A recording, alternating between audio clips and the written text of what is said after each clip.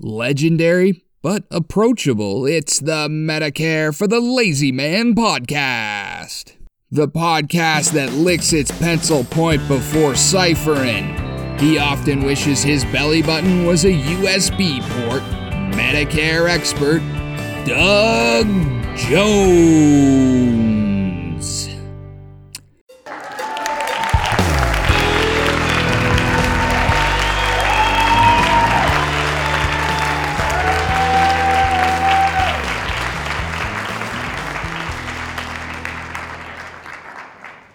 Well, hello, ladies and gentlemen. Welcome to another exciting episode of the Medicare for the Lazy Man podcast. We are here to help you feel really confident about the transition you're going to face from Obamacare to Medicare. And I often talk about that transition and how you can approach it confidently with the knowledge you gain from my book, which is entitled Medicare for the Lazy Man, Simplest and Easiest Guide Ever. The 2022 edition is out as we speak. It is on the shelves at Amazon.com. You can get a paperback. You can get a hardcover version. You can get a Kindle or ebook version, and you can get an Audible version in which I read the words and turn the pages for you. It's probably the easiest way to absorb Medicare knowledge ever created. And once you finish absorbing the very short read or the very relatively small amount of Medicare knowledge that you're going to find in my book, you're going to know more about Medicare than almost anybody else in the whole United States. And that's kind of a sad thing because Medicare shouldn't be that complicated, shouldn't be that scary, but unfortunately it is. And so it requires a very apt and short, to the point description, such as the one I've written, in order for people to feel confident that they're not going to run afoul of any of the Medicare penalties or rules or complications in life. Now, often I used to say, well, the title Lazy Man came because I look in a mirror. But a proper definition of the lazy man in the title, Medicare for the Lazy Man, is really a man or woman who doesn't want to waste their time studying Medicare minutia and becoming an expert. One of my first clients back in the dark ages of my Medicare career was a married couple. I had known the husband since he was a small child, and the wife was a fairly new acquaintance to me, but they came over to the house, and as I state in the book, the wife brought with her, lugged with her, all of the Medicare-related mail that she had received over the last couple of months, and it had been a prodigious pile of stuff that she brought with her. And she said, okay, we're going to have to go through all of this, and you're going to have to explain every piece of mail to me. And so I got the wastebasket, and I said, here, let's put it right here, because I don't think you're going to need it. And if you change your mind later on, I'll dig it out of the wastebasket. And then the husband said, where's the beer you promised to give me? And I said, well, it's right here in the refrigerator. And at the end of a couple of hours of chit-chatting, they were happy campers. The wife never asked to see that pile of junk mail that she had received. And they went forth into the new world of Medicare with a new attitude, a confident, happy attitude that they had really done the right thing in coming to me to simplify Medicare. And that's what I try to do for everyone in the United States. I'm not trying to make any money with my book. I want you to become my client for the supplemental coverages that Medicare requires that people have. And so buy the book, gain a clear understanding of Medicare, and then you'll understand completely what I recommend for people. So anyway, I do this. I can't do it all by myself. This is a hefty responsibility. So I have the assistance of one Randall Carson, who is sitting on the other side of the screen, twiddling the dials and sliding the slides. Hello, Randy. How are you today? Good morning, Mr. Jones. How are you doing this fine morning in Cave Creek, Arizona? Well, it is a beautiful, sunny Arizona morning, and knowing that we're in monsoon season, it didn't surprise me at all to drive home last night with lightning striking all around us. And I'm guessing that we're going to have the same thing happen, short rainstorms periodically. It's monsoon in Arizona, and that means at least 50% of our annual rainfall falls right in the middle of a hot desert summer.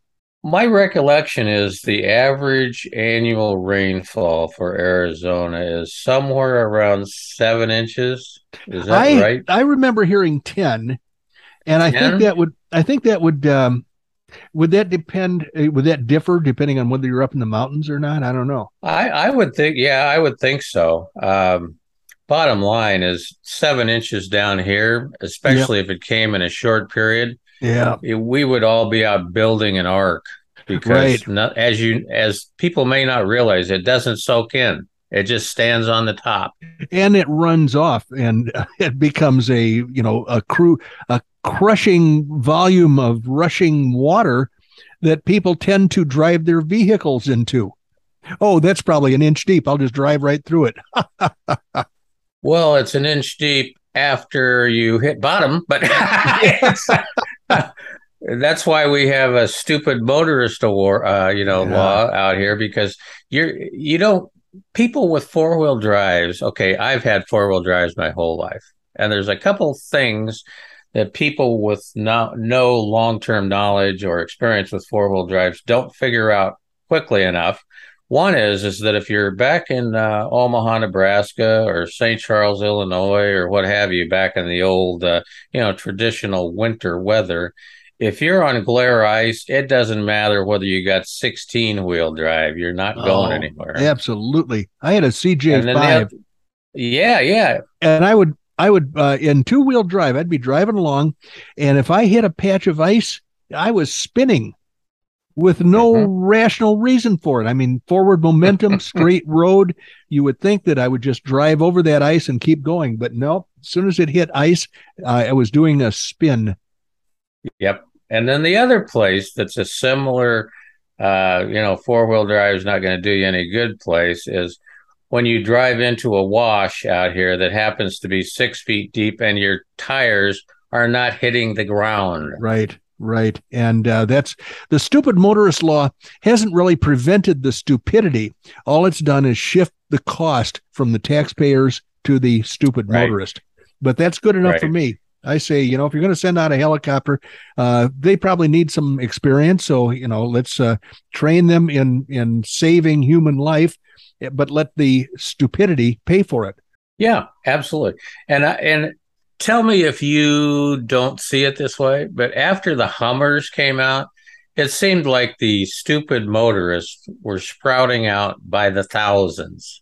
Well, I remember a lot of stupid motorists when I lived in Tucson prior to Hummers ever being invented. They were still driving Jeeps in the Army, and it was so I don't know that there are more now than there used to be. I'm not sure the Hummer, increased it. I know I drove a Hummer once, and the experience was very much like driving a station wagon, or a modern, larger than average size vehicle, but basically it was an automatic transmission. There was nothing complicated or difficult about it just because it happened to be a Humvee. And so, of course, I got yelled at because I wasn't supposed to drive it. But I yelled. There is that part. I yelled right back because it wasn't supposed to be parked where it was, with the engine running and the driver's door open, blocking a whole row in a parking lot, and with all these cars lined up behind me, and a car full of antsy tourists in my car. I said, "Okay, this is the solution to the problem. We're going to move that thing out of the way so that people can drive around it." And of course, the driver that left the door open, left it running, came running from like 200 yards away and swearing at me. And I swore right back at him. I said, "Don't block the aisle in the parking lot, and you're not going to have me getting into your Hummer and driving it around." That's right. Absolutely. No, it's the stupid motorist law, I think, is really kind of a necessary evil out here. The other thing that I found really it doesn't occur to people, and until you live out here, but when there's a big rainstorm out here and there's a dry wash that all of a sudden turns into like the Missouri River. A raging torrent. Yeah. Yes. And okay, so you go, I'll put her in 4-wheel drive. And that's great up until you hit that boulder that came down from the mountain that you didn't see underneath the water. Yeah, I've told the story before. There was a time in Tucson when I think it rained in the mountains. It didn't even rain in town, but there were a bunch of kids playing in a wash, which can be a fun place to play for kids. And the flash flood from the prior rainstorm up in the mountains came rushing down this wash, carrying with it a tree trunk. And I mean, I'm guessing this thing was many, like 10 feet long or more. It was a dead tree that had fallen over, and it came, flying down with the torrent of water, and these kids were killed.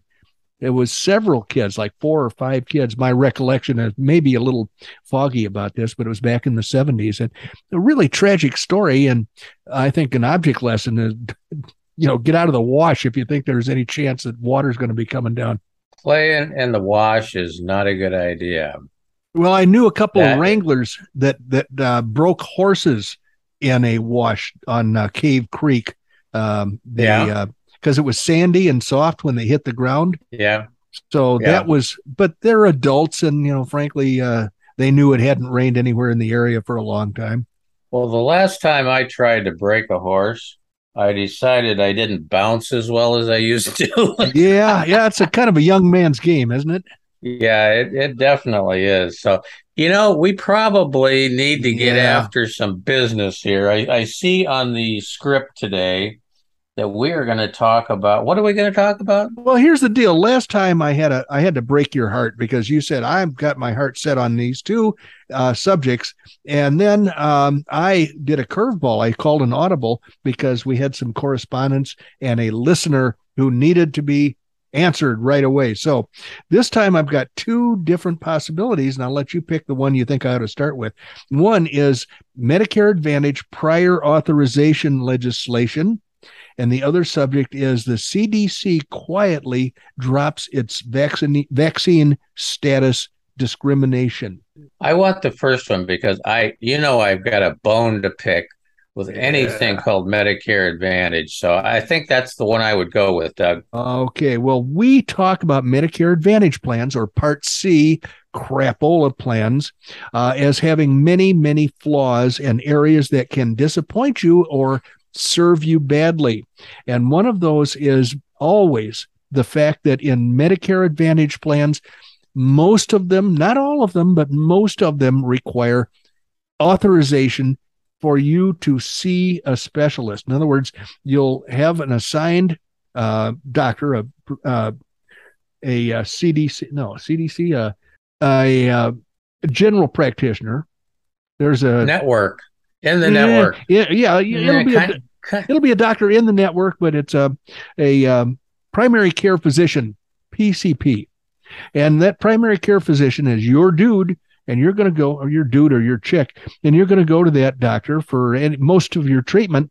And the curveball that most of these Medicare Advantage plans throw at you is that if you want to see a specialist because you've come down with something that needs to be diagnosed or needs to be treated by a specialist, they throw a roadblock in the way.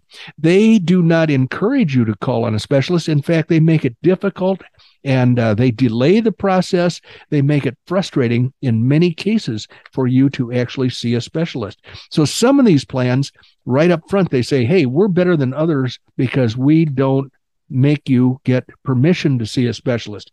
But those plans are very few and far between. So I ran across an article that says prior authorization, Medicare Advantage, Congress. Oh no, that's a list of the subjects here, like hashtag points or something.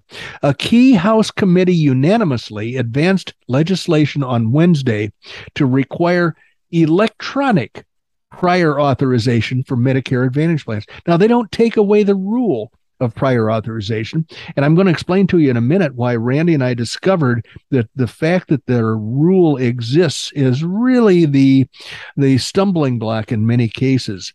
But this House committee said that they are going to require a new procedure to hopefully answer the question of speeding up the permission to see a specialist if you have a Medicare Advantage plan. Often they used to tell you, and they still do tell you, yeah, you can apply for permission to see a specialist, and we'll get back to you in a few weeks or a month or whatever. And so now they're saying, let's speed up that whole process by federal law.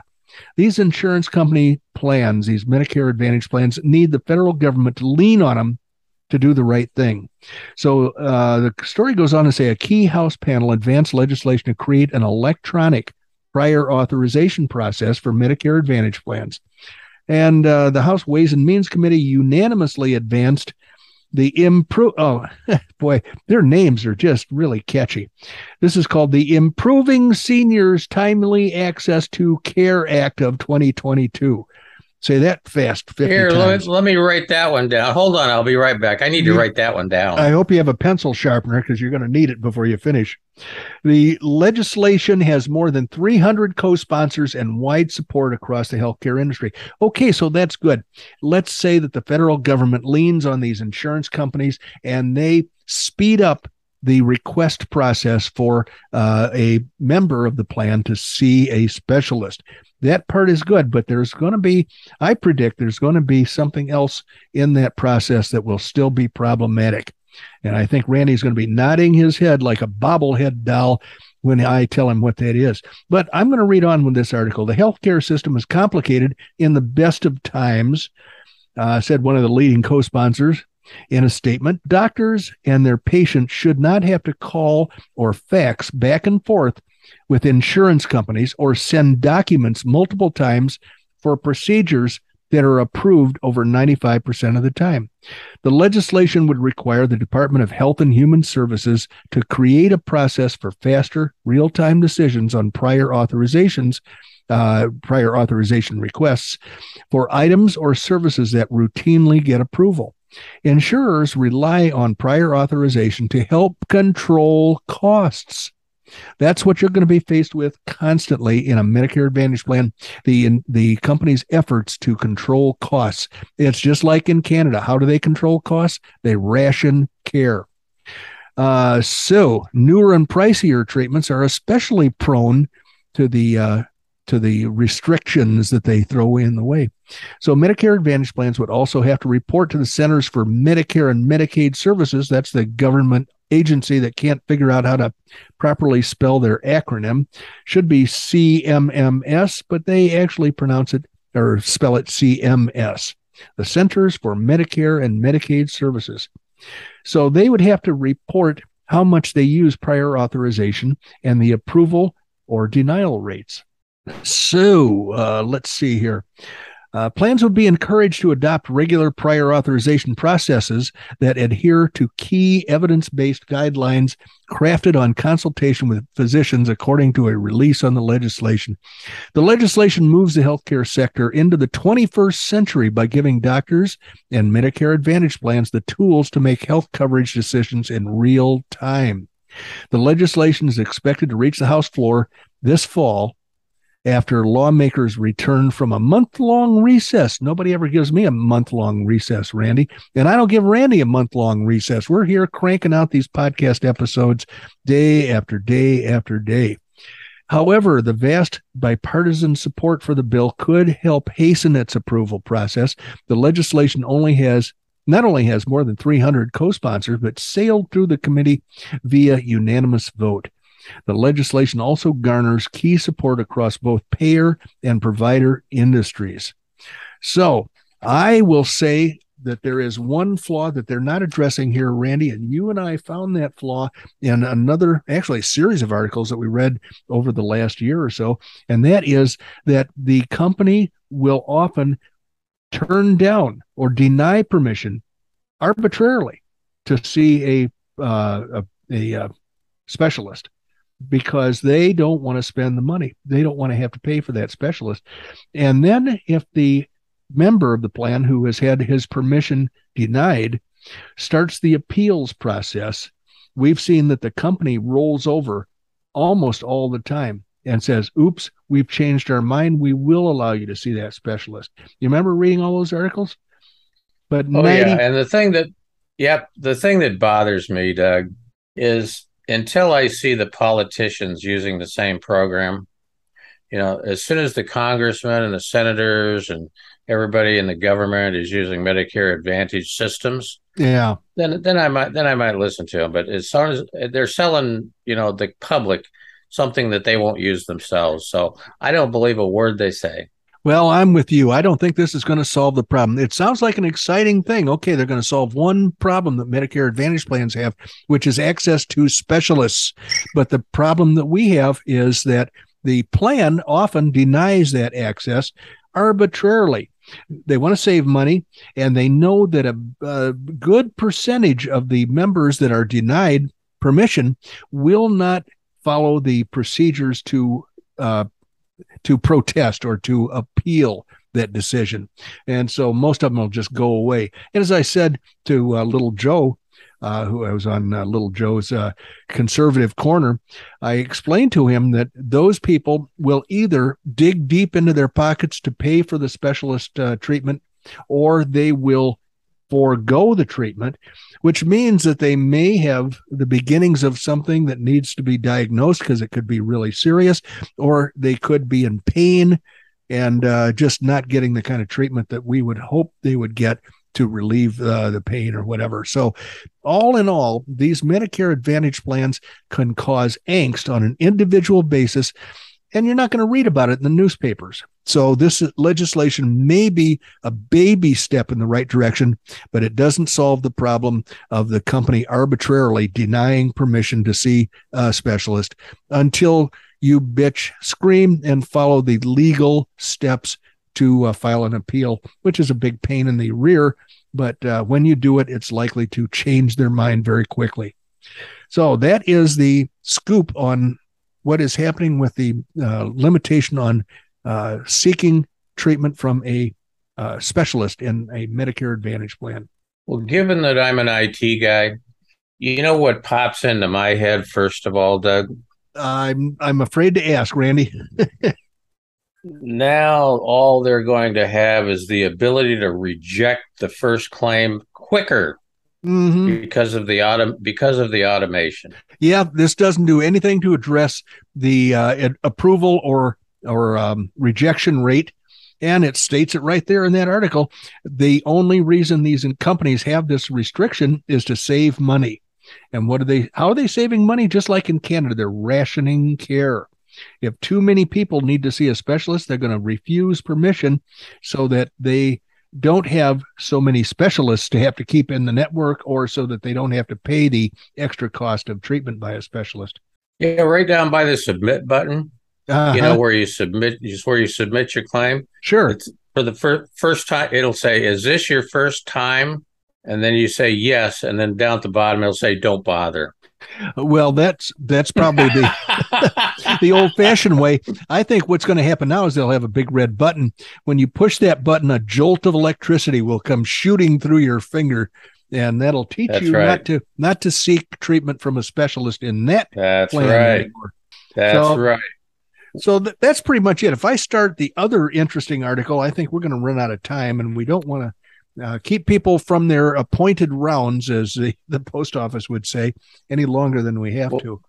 Well, the crickets have spoken. I don't know if you heard them. I did. I heard one little chirp.